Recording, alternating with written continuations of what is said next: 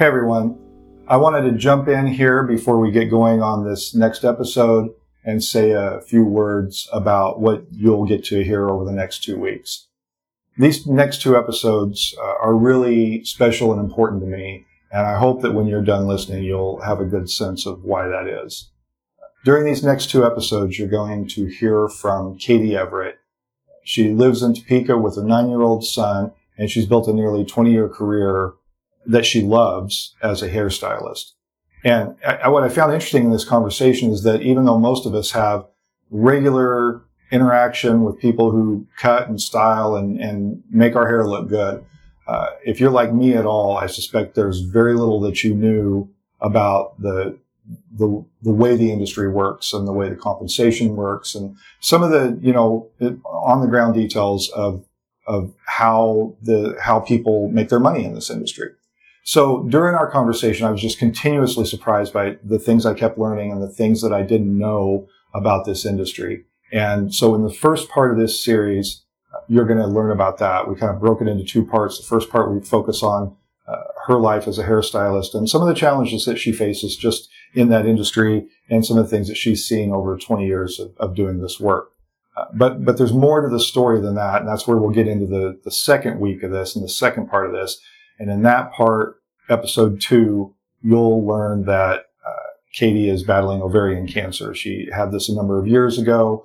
It went into remission, and it's recently come back. So in that second part of the episode, Katy and I talk about and kind of explore the realities of the way her career in the beauty industry intersects with her battle against a potentially life-threatening illness. As you listen to this, I hope you'll listen to these 2 episodes with a sense of compassion and an open mind. And my hope is that after these next 2 weeks, if you're like me, you'll have a better insight into some of the circumstances people find themselves in and some of the things that they have to do just to get by. I do want to warn you that there is some harsh language in here. There's some swear words in here. There are points where I didn't filter Katy at all, and I told her that she could say things how she wanted to say them. And I typically try to allow people to do that, and so it seemed in this case that's inappropriate. But if you're sensitive to that sort of thing, you should just know that there are a few moments in here with some harsh language. The other thing that I want to touch on is I hope that as you listen to these next 2 episodes, that you might have a couple of thoughts or questions in your mind. And one thing that kept coming up to me, and I don't normally dive into this sort of thing in the podcast, but I think based on this episode, it's worth doing. I think that in this conversation, it's worth asking the question whether healthcare should be a determining factor in one's career choice. In Katy's case, she chose a career that for her is fulfilling and rewarding, and it fit her talents very, very well. And she's been doing this and she loves it, and it's not anything that she wants to stop doing. But as you'll learn in this episode, it's also a career that doesn't have a lot of benefits in terms of like paid time off or health insurance or things like that. And I think that that's worth asking that question. If somebody's doing the things that we want them to do, working, trying to make a living, basically running their own small business, do we want healthcare to be a barrier? And if we don't, or we want people to keep doing these things that they do for us on a monthly or every 6-week basis, is there something we ought to be talking about or looking at to try to bridge that gap? The second question is, if we're having this conversation, we say, well, sometimes the cookie doesn't crumble your way, and you may just have to quit a job you love, and you may have to abandon a career that you went to school for and got licensed for, but that's just the way it is. If you have a health concern and you need health care, you may have to go do a job just to get health insurance. And I think if your answer to that is yes, then I think there's another question that we can look at, which is does that meet the ideal definition of freedom? If we're compelling people to change careers, abandon careers, give up their educational backgrounds that they've spent money and time investing in because of healthcare, I think that warrants a broader conversation about different interpretations of freedom. And certainly in this case, I think that Katy lays out her reality, and I think that helps explore and explain how this concept of freedom may look different for different people in different situations and different times in their life. But I hope no matter what, you'll listen and hear Katy's story, because I think it's very compelling. And I'm looking forward to giving everyone a chance to hear this. And I hope that you enjoy this conversation with Katy Everitt as much as I did.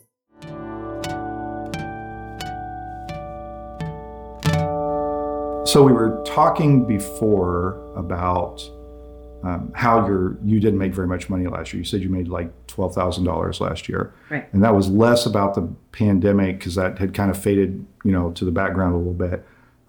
But this is more to do with you had cancer, and you told me before you had cancer, was it 7 years ago? Mm-hmm. You had some treatment then, and then it returned about a year ago. Is that right? That's right. And that's really affected your ability to manage your schedule and work. And as we talked before, if you're not working, you're not making money, and you don't have sick pay, and you don't have health insurance. Correct. So let's go back a little bit. Tell me about the first time 7 years ago when you had cancer. We had just kind of gotten settled back in Kansas, and I was trying to be a good grown up, and even though without insurance, because I was working part-time actually at a little resale shop downtown here in Topeka. I loved it, was having a great time, but I needed to get back into my industry because I'd kind of taken a little break as we moved. Anyway, so I was like, I gotta get my life in order, kind of make sure I'm good to go. So I went to the only place I knew for, lady checkup stuff, and went to Planned Parenthood here. And they called me back a few days later, said, hey, we need to talk to you. And they referred me out. And that's when I found out that I have a genetic ovarian cancer, which is I like to say it's no big deal, because really in the grand scheme, it is a kind of cancer that can be fairly managed.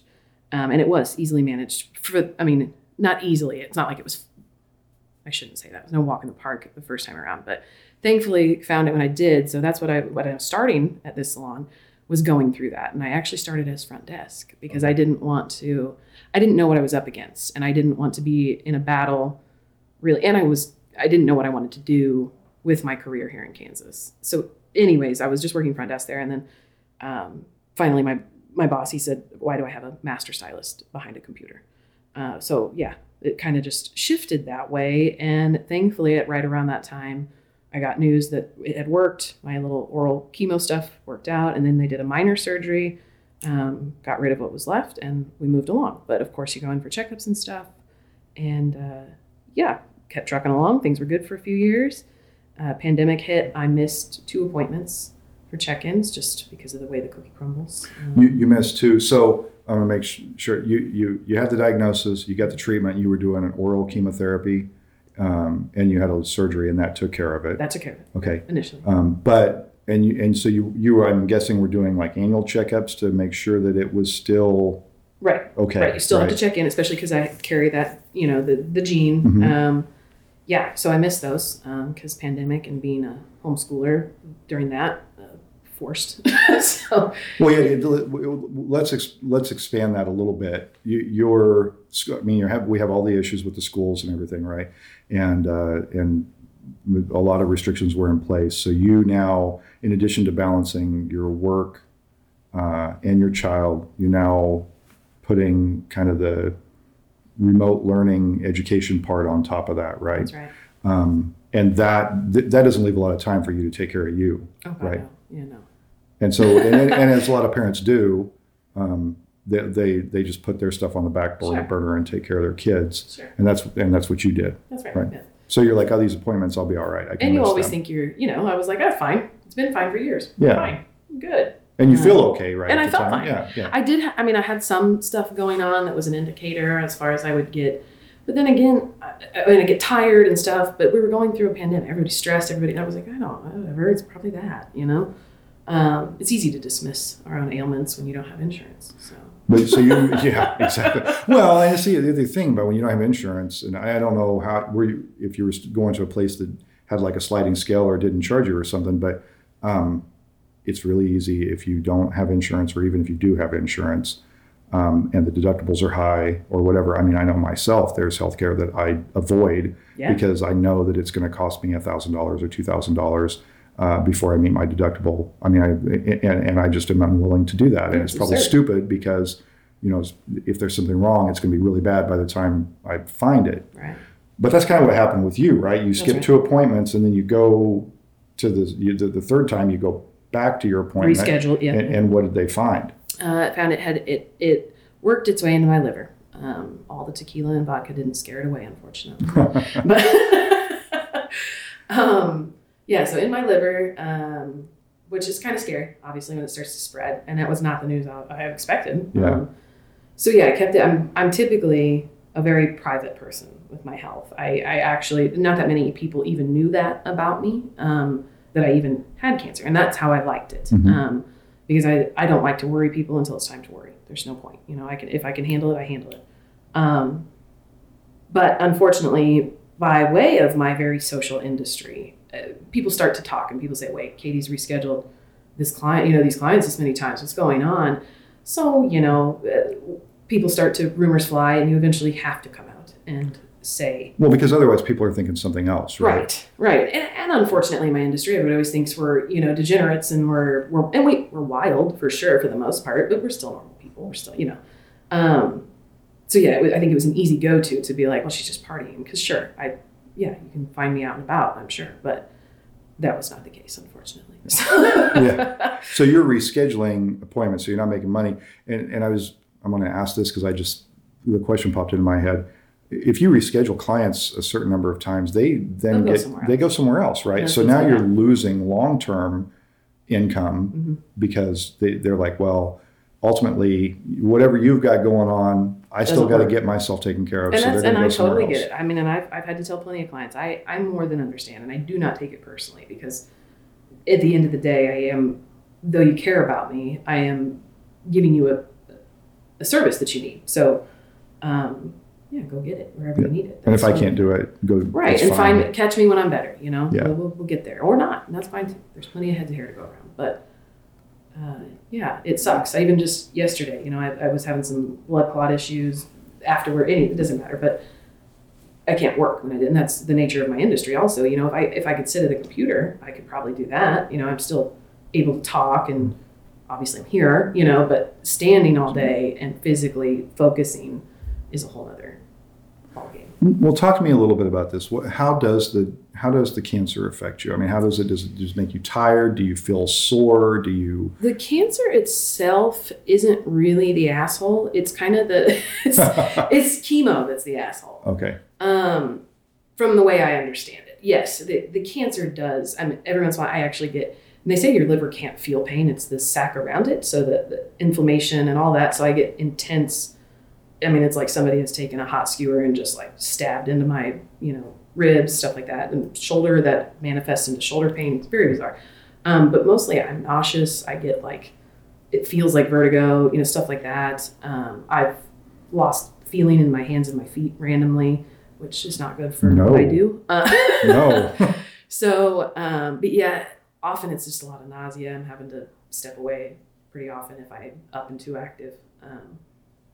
Just is what it is. Your body's battling. It doesn't have time to, keep you presentable to the public. So and you're doing are you doing an oral treatment again? Yeah. Okay. I do trial treatments. I get to be a guinea pig. That's a poor person thing. Well, explain that a little bit. Like you're doing a trial. Is this a way for you to get treatment because you don't have insurance and there's no real way for you to afford traditional treatment? That's correct. Okay. And that's why my treatment, and to a lot of people that have been through what I've been through, they get very confused. They're like, well, that's kind of chaotic. And I say, yeah, because they've kind of given me the reins, because there's so many things that I'm going to need $10,000 just to step in and get done. Just the beginnings of it. And I'm not doing that. I can't do that. I won't do that. I have my limits. Now, if they came to me tomorrow and they said, listen, this is spread into your spine, you're totally fucked. Of course, I will bite the bullet. I'm already taking debt to my grave. Why not? But I don't want to if I don't have to. And the idea, we talked about this a little bit the other day too. I mean, I think there's such a disconnect from people that have insurance and people who don't have insurance. And if you have insurance, you know what the max is that you're going to be on the hook for on any given. I mean, if you have these things and you get a $5,000 deductible and a 10% copay or whatever, you know what you're going to end up paying. Your Right. policy clearly says you'll never pay more than this a year in medical expenses. It's still too much, but Right. but for you could be looking at hundreds of thousands. I mean, if you went through traditional treatment on this, and you mentioned that people say, well, why don't you just go get the surgery, get this part of your liver cut off? I mean, you're looking at hundreds of thousands of dollars potentially of medical debt that you would probably never be able to pay off. Correct.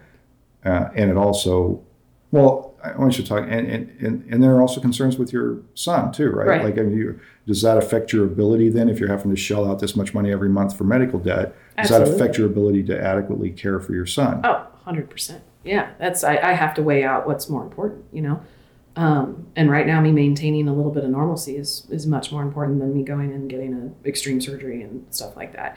And they say that may not even fix it. So I kind of have to weigh out.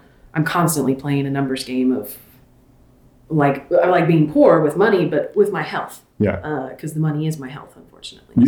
You're in a position where you have to balance your health Mm-hmm.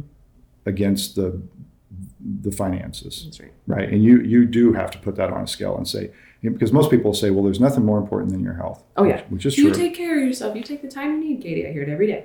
And I say the time I need doesn't pay the bill. Yeah. So you still have to maintain a household. You Right. still have to pay for, you have to buy clothes, you have to buy food, things like that. that's right. But yet you have this illness, Mm-hmm. and the treatment for the illness makes it so that it's hard for you to work all the time. So you're constantly navigating this. Yeah. It's an ebb and a flow, and I never know day to day. Yeah. That's what sucks too, is because when I call in, I'm not calling into one boss. I'm calling into 10 people. Yeah. On my books. It sucks. That's 10 letdowns that day. That's a lot. And you're trying to reschedule them later, Exactly. right? You're trying to say, maybe I'll feel better 2 days from now. Right. And well, then there's the catch of, I'm booked 3 months out. So then when they're looking to rebook, oh no, oh God, well now I can't wait that long. And yeah, and currently I'm not available. We have an online booking system and my boss took me off that. So people think I'm just not there. It's just, yeah, it's a mess. And so I was thinking about all this and the effects and the fact that people will go to another stylist. When this is over, the treatment's successful and you don't have any issues, and you go another 7 years without an issue, you're then going to be in a position to have to rebuild your client to some That's degree. right. You're going to have to rebuild your clientele, and it's Yeah. almost like, because of this illness, you have to kind of start Starting over. I've been viewing my goal is by fall of this year. That's its goal. But yeah, I'm fully aware that I'm going to be picking up pieces and starting over. I have a lot of wonderful clients that have stuck it out, and they know I've had to be transparent. They've been so wonderful. But I'd say I've lost about 50%. Yeah, and that reflected in your last year's income. You Right. said you went. So the year before would have been the height of the pandemic. I imagine you had some hit on your income that year, probably significant. Well, funny enough, when we actually were getting unemployment, and this is what I'm sure so many people will love to hear, I was making more than I'd ever made. It's wild to think that. So yeah, we did. Yeah, I want to say that it took a hit. It did take a hit as far as the grand scheme, but in those 2 months of shutdown, no, not necessarily. We were all going, whoa, oh, this is great. This is what people make? Wow. You can pay your bills? Yeah, because when you're talking like on an average year, you said typically you're about $30,000. Like the most in Kansas you've made is about $30,000, and that's going to change from year to year, right? Based on that, and so you may have held up okay during 20. I guess it would be, was it 20? Yeah, held up well during 2020. Yeah, and then 2021 is when the cancer came back, and then so in 21 about $12,000, and we're 3 months. We're on the third month of this year, and I'm guessing probably not tracking very well. It's worse. I get paid every 2 weeks. My last paycheck, just this last paycheck on the 16th, is $100, $99 and some change. So how do you? So that's what you got for a week's worth of work. 2 weeks. 2 weeks worth of work. Now, granted, I was really sick, and I was only there like maybe 2 of those days. But Yeah.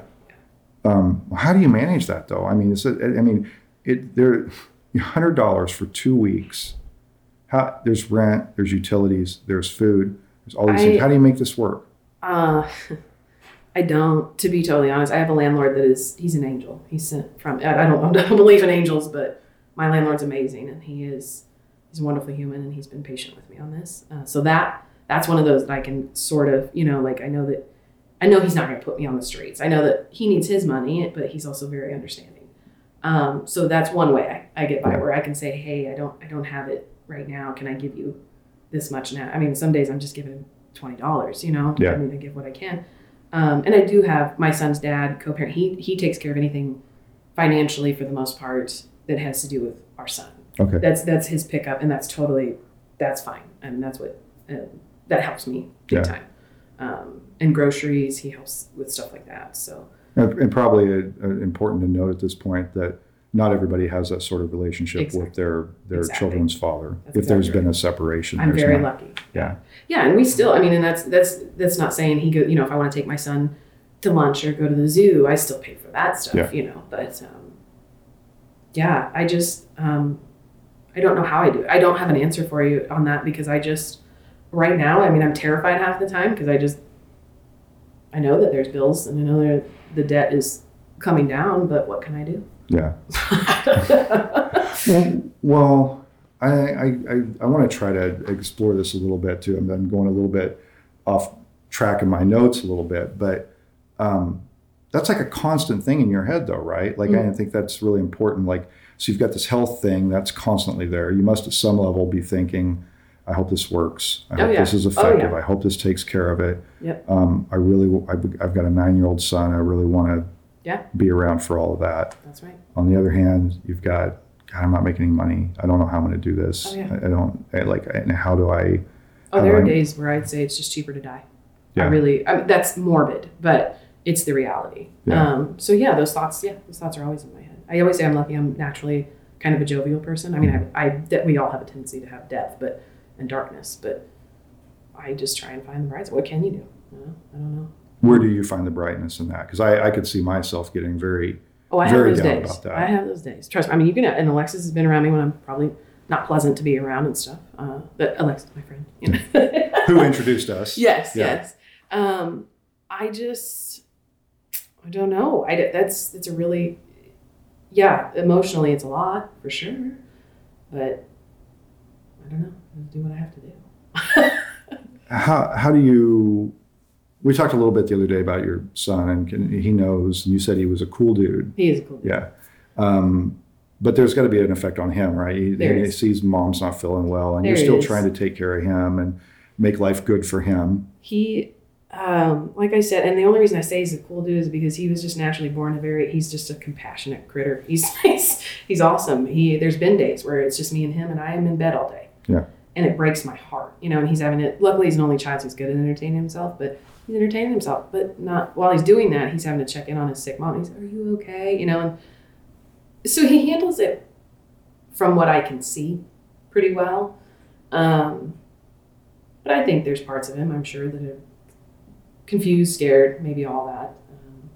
We did go to the Kansas City Zoo on that very nice day this week, and I do a thing. This is bad. I hope that my doctors can't hear me. I don't take my medicine on days when I want to do stuff, because I don't want to be sick, and that kind of gives me at least a chance to do something.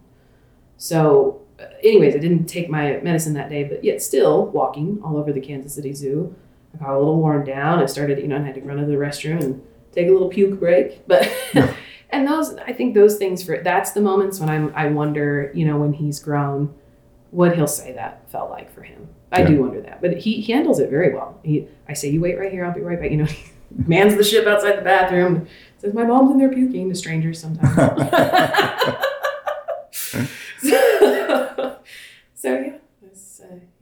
He's just, I'm lucky. He's just a really sweet kid. Yeah. But you kind of touched on it, that you often don't know how that's being processed or internalized by a kid until many, many years later. Absolutely. Right? Yeah.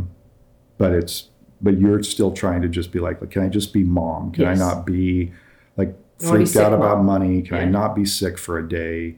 You're trying to still just capture life out of this, right? Mm-hmm. It's the irony of cancer, is that it'll show you real quick how fleeting life is, but then you're usually in the battle of your life. It's very odd where I don't know. It's weird. It's hard to explain. No, that's a very good point, because all at once it does show you how much you value life, how much you appreciate being the simple act of being alive. Yeah. I mean, I was truly, and this is me being totally transparent and honest, depressed during the pandemic. Oh, what am I going to do? I hate my career because, like I said, it became very apparent how the public views us, and I got to get at it. But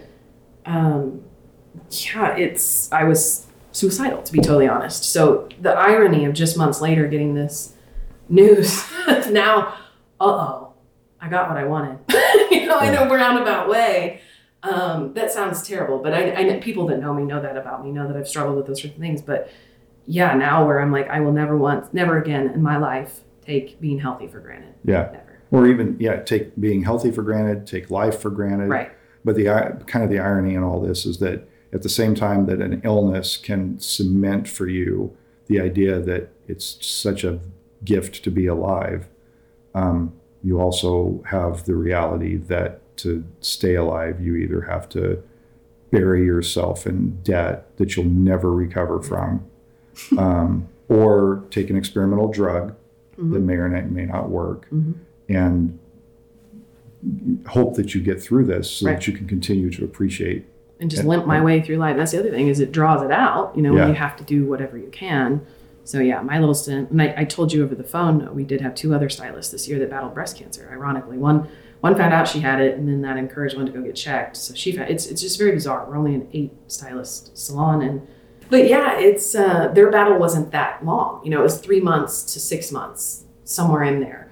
And so I think everybody looks at that because we see the pink everywhere for October, and that's wonderful. Love that. But you so often forget that you see these public battles, you see these battles on TV that make it so, well, I'm going to go through the treatment and I'm either A, going to die, or I'm B, going to come out magic brand new with new titties, or whatever. Yeah. Sorry, I told you. Which is, and it's unfortunate those women have to go through that. I'm not discounting that battle by any means, but I think so many people want to see it. They want to fix. They say, well, just get surgery, get new kidney, or new liver, and all the things. And it doesn't work like that. Well, let's talk about, if you did have insurance, let's say if there's a world where you had insurance and you had disability insurance, short-term disability insurance, or any of those things that could secure you financially while you went through this, there's probably a much more aggressive treatment option for you, right? Like it's for the surgery. I would have been done in about a 6-month period. So another thing that's, I guess, striking to me in this is that we're actually, it actually got worse because you weren't able to go to your regular visits, and also because you don't have insurance, you don't have I'm guessing a regular family practice doctor who's. I still don't. Isn't that weird? Yeah. So where are you going for treatment? Can I ask that? They send me, because I'm trial, I actually go through several different places. Okay. Not several. It's one initial that treats me, and then I have to drive to Kansas City, Olathe, any of those places to see these, specialty, which they're all wonderful. I'm fully not saying it's not good, but yeah, when you're trial, it's a little different. Yeah. So. But if you had, the regular way of things, if you had the insurance and everything, they would have gone out, they would have cut the affected part of your liver out. I maybe would have had a port chemo if needed, stuff like that. I think.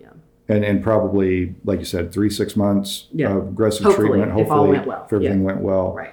This just takes us out over a longer period of time. Right. And which is kind of, there is a benefit to, I guess that I'm able still to live, and I'm not down and out super sick for a while. Well, that is true, because the other side is that if you have that aggressive treatment, for that period of time, you're really knocked out. Right. Yeah. Right. So then again, I really think even if I had insurance, I'm like, I wonder what I would have chosen. I don't know. Yeah. Hard to say. Yeah, that would be hard to say. So you're doing this, you're trying to balance the work, you're trying to balance some kind of normal life for your family and your son. And I'm just thinking about, in the career, we talked a little bit earlier about, I guess, how people view stylists and kind of how the industry has been.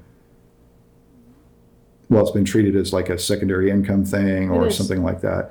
Hobby career is what they call it. What is it? A hobby career. A hobby career. Yeah, that's something you do as a hobby to get by.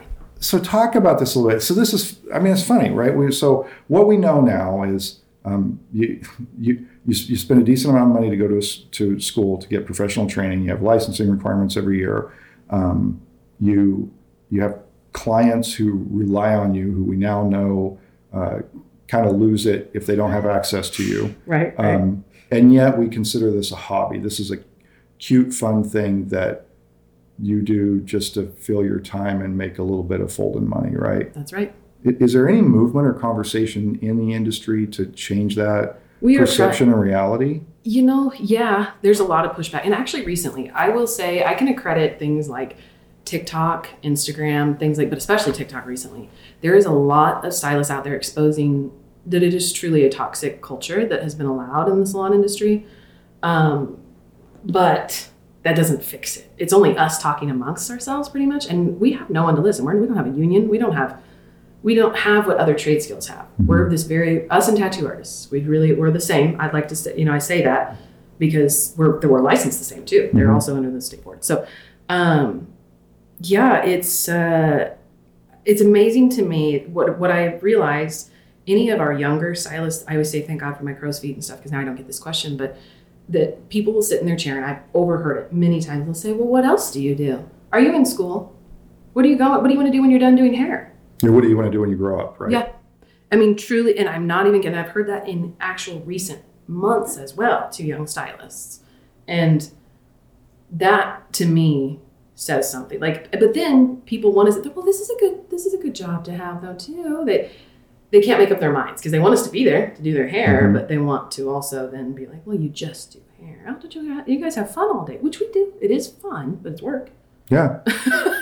Yeah. And like you said, I mean, we touched on in the previous segment, people really rely on this. I mean, we come to you and you make us look good and we feel good and we go out in the world. And it's just kind of a little bit bonkers to me that we have such a dismissive view of, we duly hold the position that this is an important part of our life and we appreciate it. And this person is very close to us. And you talked about people buy you gifts and everything, but on the other hand, we don't appreciate it enough to view it as anything more than just a cute job or a hobby or something like that. And I see it happen a lot more to, estheticians and people who do nails. That's a whole other thing of looking down upon. Because when you think about what estheticians are doing, those are the ones that are doing your bikini wax, your Brazilian, that's pretty intimate. It's very serving. And then nails, that's also a whole nother, they talk about the psychology behind someone serving your feet. And there's a lot to that you naturally look down upon them, not only physically while they're doing it, but it's something that makes you think that they may be lower than you. Wow. And yet, there's like a big thing in the Bible about Jesus washing someone's feet as a demonstration that we're not better than anyone else in any situation, that Jesus can wash someone's feet. No, it's wild. It's really discouraging, but I'm hoping by the end of my years in this industry, which will be till I die, because you can't retire either. There's that. But no 401k. We didn't even touch about that. I'll never retirement. Never. I don't have a savings. I have nothing. We have most of it. I can tell you almost every stylist I've ever worked with, for the most part, has not had those things. So, yeah. And we talked a little bit. It's just there's so much there, and I don't know what it would take. Now I'm curious, and I want to do research because I don't know what's out there to try to change the perception on the industry or anything that would shore up the industry. Because there can't be a world where there isn't a styling industry. There can't be a world where you guys aren't doing this, and helping us. But if we want that world, it seems that we're going to have to do something to make life a little more navigable for you. Yeah. And whether that's, pay increases or some sort of structures that allow you to do this job and still have some dignity in your life through things like health insurance or some kind of supports. But otherwise, I could see a scenario where people do flee the industry for something better. Yeah, they say more stylists, not just the pandemic, but more young stylists are quitting faster than they ever have in the industry, just because they get in and they see their peers that went to a 4-year, and they're like, well, he's miserable at his desk job. I'm having fun, but I can't go out for drinks like he can because I don't have money, or whatever. It's definitely, and I love my industry. And like I told you on our little break, there are people that make very good money in this industry. There is money to be made, of course. Obviously, we all know what we pay to get our hair But the irony is I can't even afford my own services. Yeah. But I don't know the solution. I really don't. I think, I don't know. It's, those people are making money. I see them out there. They're doing well, but it's not like it's easy. That's for sure. And everybody always thinks what we do is easy. And I don't know. I don't know the answer.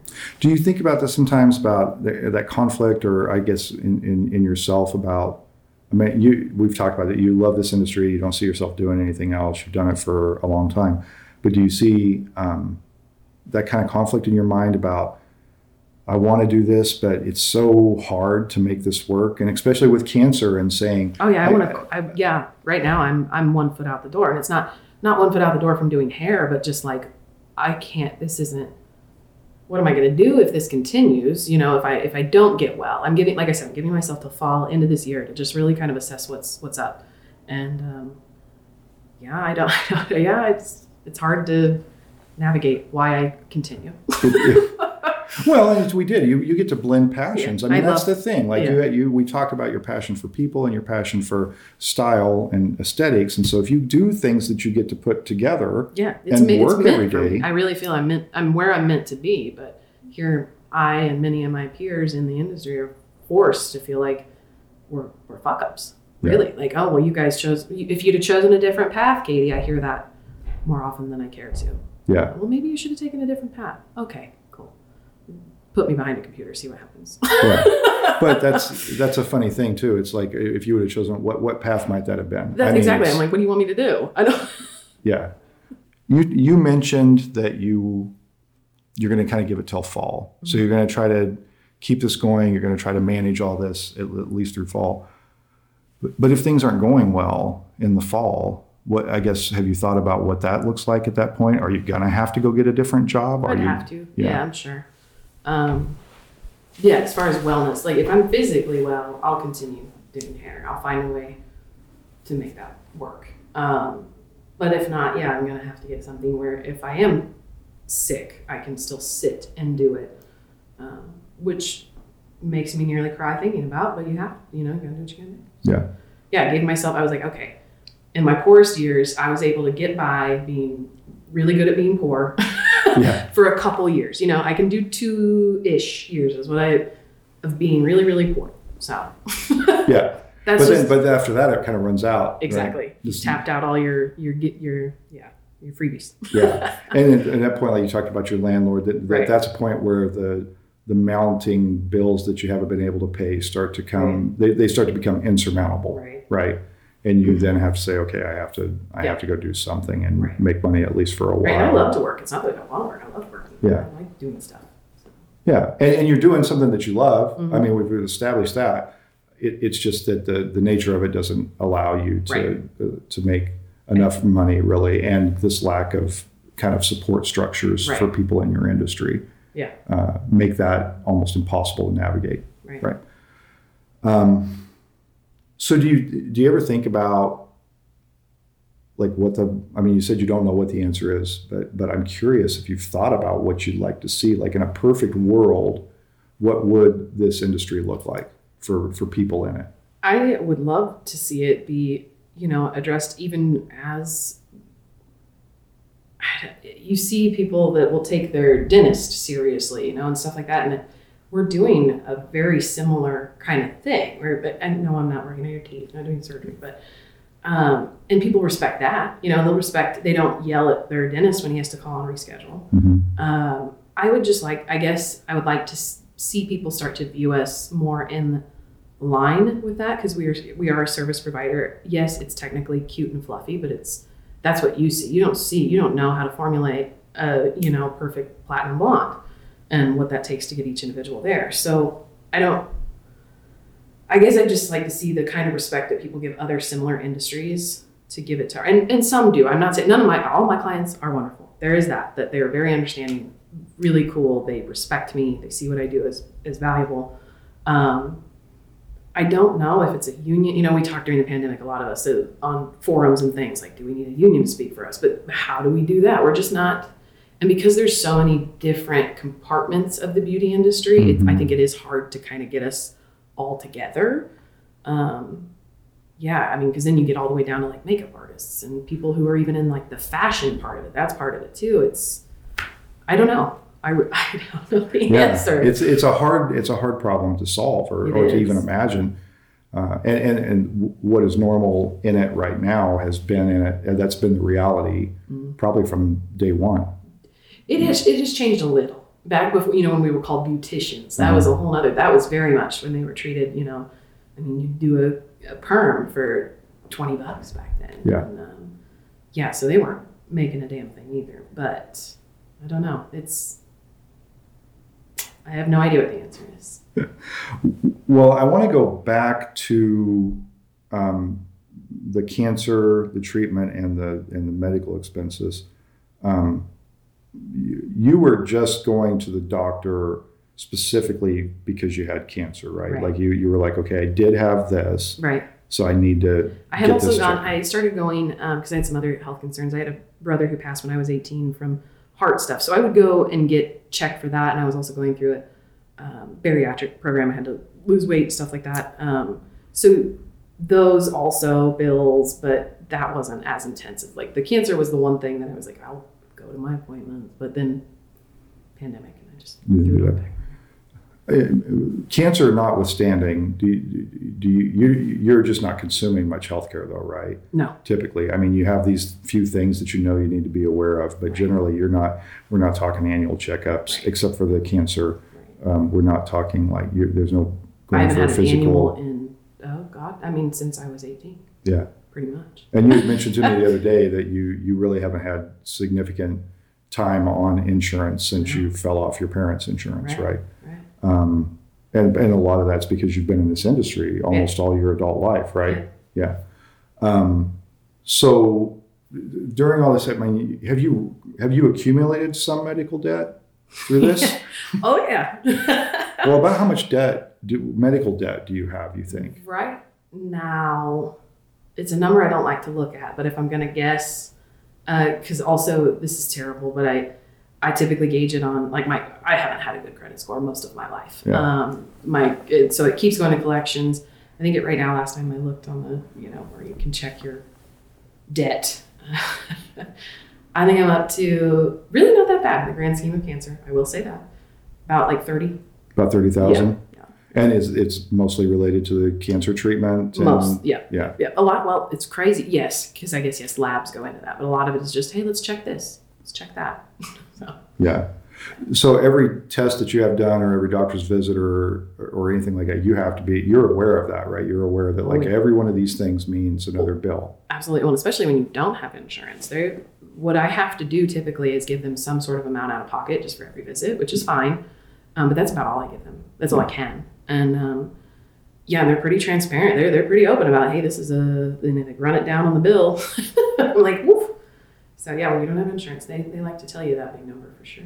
So how does that work out? So you go, you get treated, they treat you, you give them a little bit of money that day, and then they send you bills, right? And they want you to work out a payment plan, right? And my experience is they typically want more in that payment plan that actually works for your budget. I literally can't do it. I said I can give you $20 a month. I mean, that was what I could really. That's what I can give. Yeah. And they said we have to see much more. Yeah, and they probably want several $100s a month out of you, right? Yes, if not thousands. Yeah, and because they want a time certain that this is going to be paid off. Right.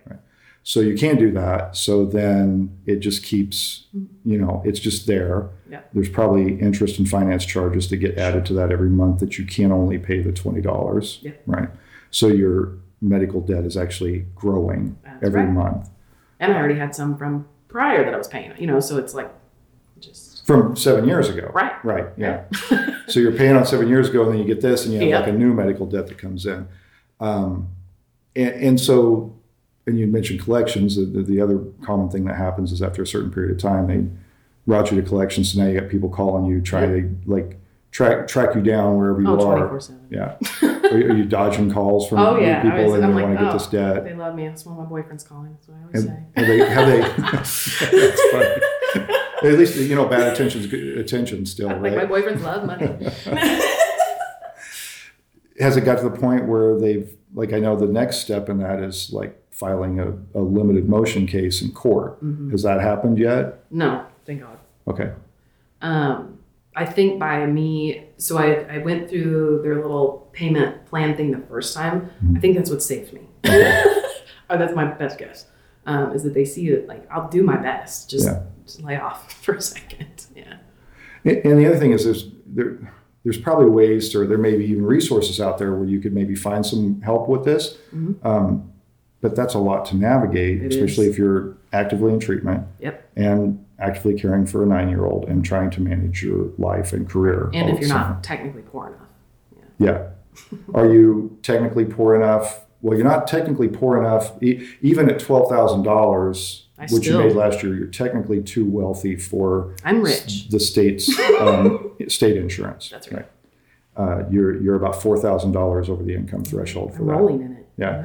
And we talked a little bit about, because I want to kind of explore like options for you. So we talked the other day about the marketplace. You know, people say, well, you can go get insurance on the marketplace. What have you found on the marketplace? For me individually, and this was one of our gals that went through a similar thing. She had insurance through the marketplace. And even that, I mean, she still had to get the GoFundMe money and all that. It's, I couldn't even manipulate the numbers. My dad is a wonderful man. He's good with numbers. And I think he even helped me years ago look at the marketplace stuff.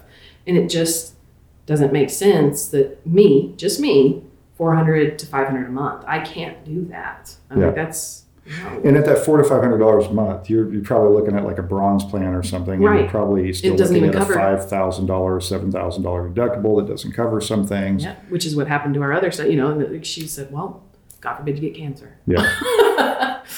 And because the reality is you're not going to exceed the income threshold where the federal subsidies for insurance actually really start kicking in at all. That's right. So you're trapped in this spot where your best option at this point may be to be super poor. That's what I say. I'm like, honestly, I may as well, screw it. I'm barely making anything anyways. Yeah, most days I'm like, what's it worth?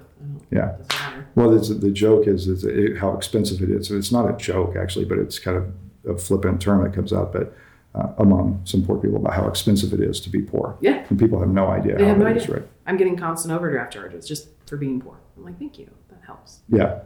Yeah. You don't have enough money in your account, so here we will take more money that you don't have. Yeah. We see you don't have money. Would you like to have less money?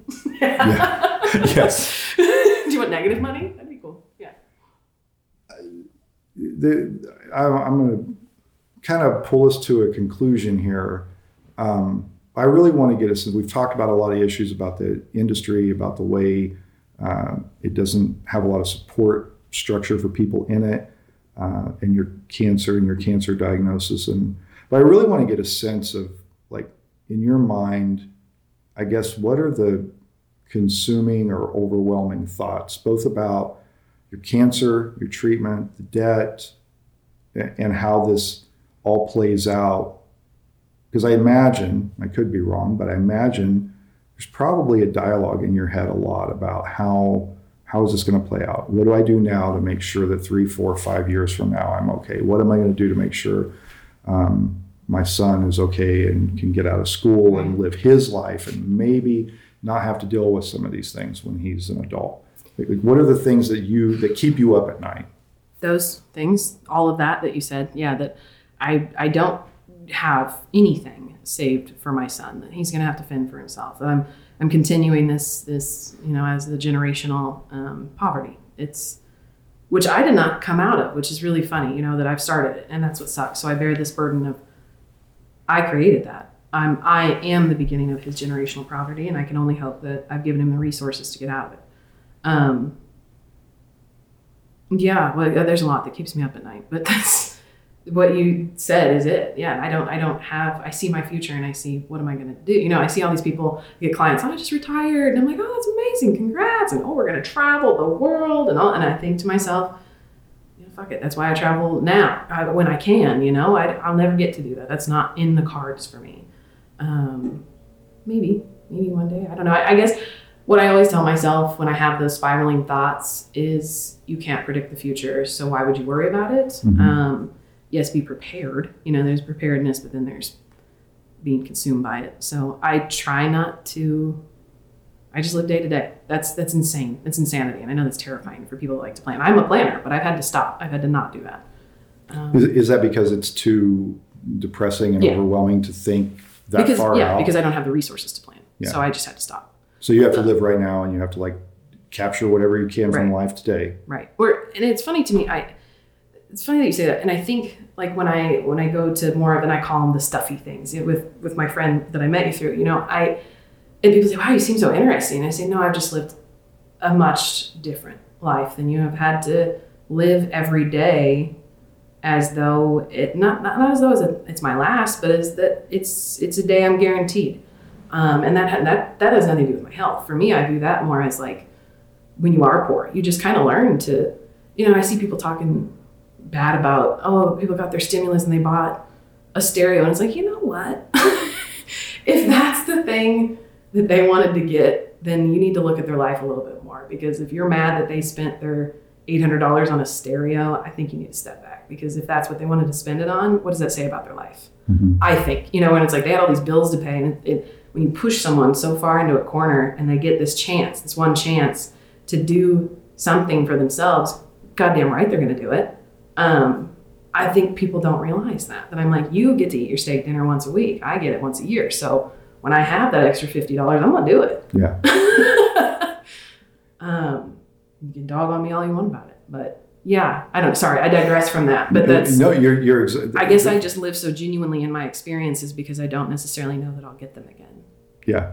So that's a real salient point I want to capture. Like you just don't know when it's going to happen. If you've got two nickels to rub together, you don't know when it's going to happen. Right. Again. So you just kind of, like I didn't technically have money to take my son to the zoo, but I cash in change and I make it happen because that memory is going to be way, way better than, tomorrow I go to an overdraft charge, whatever. I had fun at the zoo with my son. So. Yeah. And you get to hold on to that. Right. Because eventually you get so bogged down. And I heard you kind of touch on that in your personal interview, that you get used to being poor. So you eventually just kind of go, what's the point? Yeah.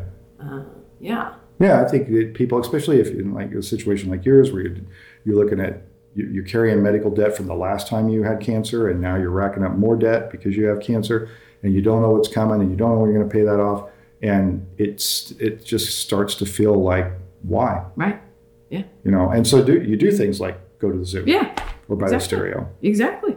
Yeah. Yeah. It's just, and I think, and if you try to think, how am I going to manage this through, forward going, and you have a situation where like you may come this fall and this treatment may not be working. Right. You may be in a worse spot. And it's like, so you have this added layer of the normal kind of poverty thing, but you have this added layer of health and well-being, and you have no idea what that's actually going to look like 6 months from now.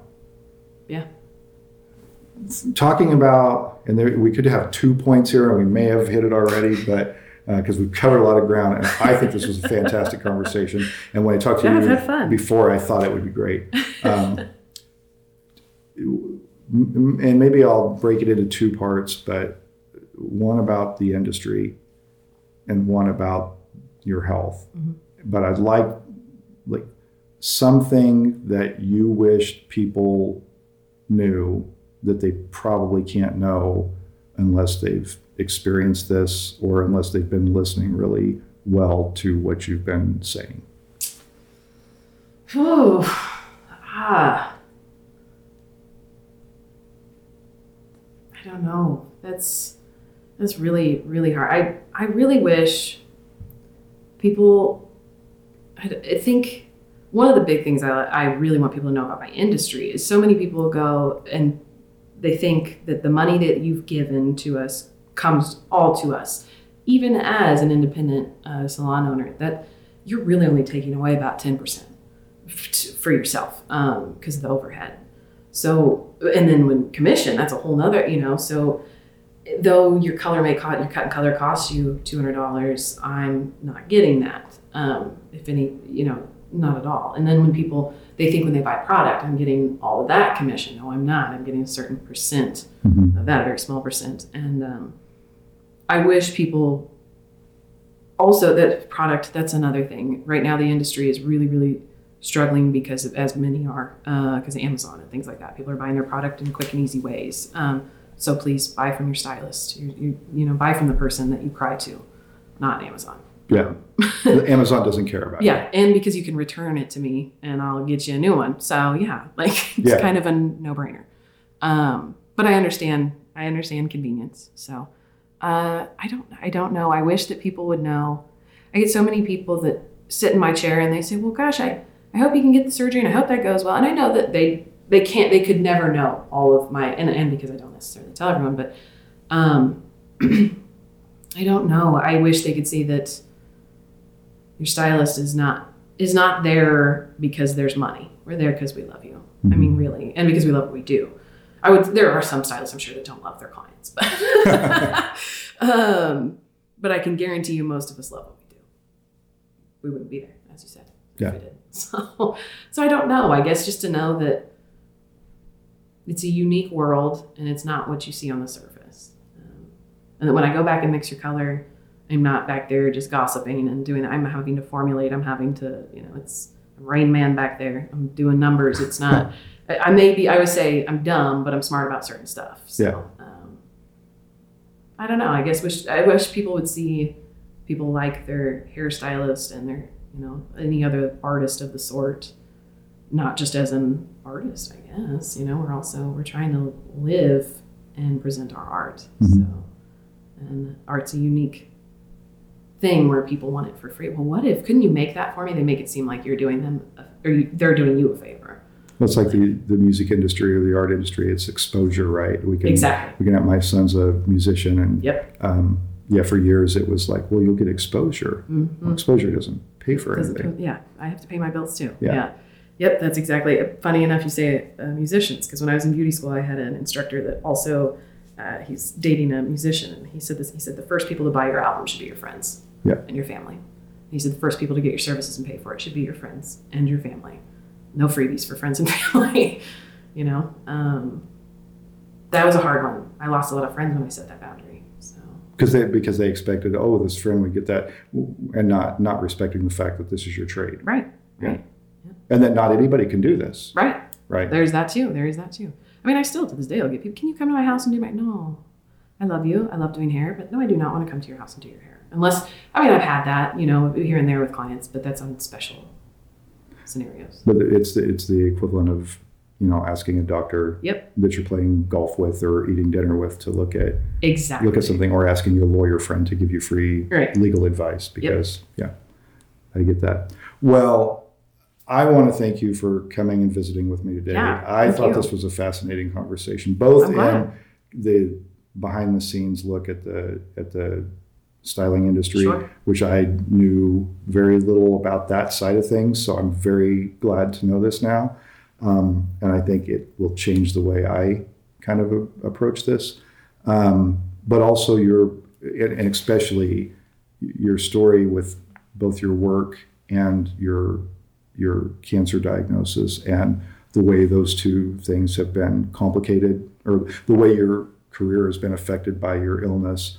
That's a very personal story, and I really appreciate you taking the time and being willing to be so open and forthcoming about it. Well, I appreciate you having me. And listening. It's definitely something I'm constantly struggling with, and I'm glad to share it. Well, thank you. Yeah. I'd like to thank a few of the people who've helped make that podcast and Hutch possible. My son Mitchell Probst wrote and recorded the music for the show. Jenny Brigette put together some great graphics and promotional art. And Chris Acker helps overcome my mistakes to produce a great sounding product every episode. That podcast and Hutch is made possible through a collaboration between the Hutchison Arts and Culture Collective and Salt City Sound. They're working to bring resources and infrastructure to support art, music, and storytelling in our community. If you have an idea for your own podcast, reach out to them at podcasts@saltcitysound.net. If you enjoy that podcast and Hutch, be sure to subscribe and share it with all your friends. You can also help support this production by subscribing to thatguyandhutch.substack.com or by emailing me at thatguyandhutch@gmail.com to learn about sponsorship opportunities. Thanks for listening, and I hope you'll join us again next week.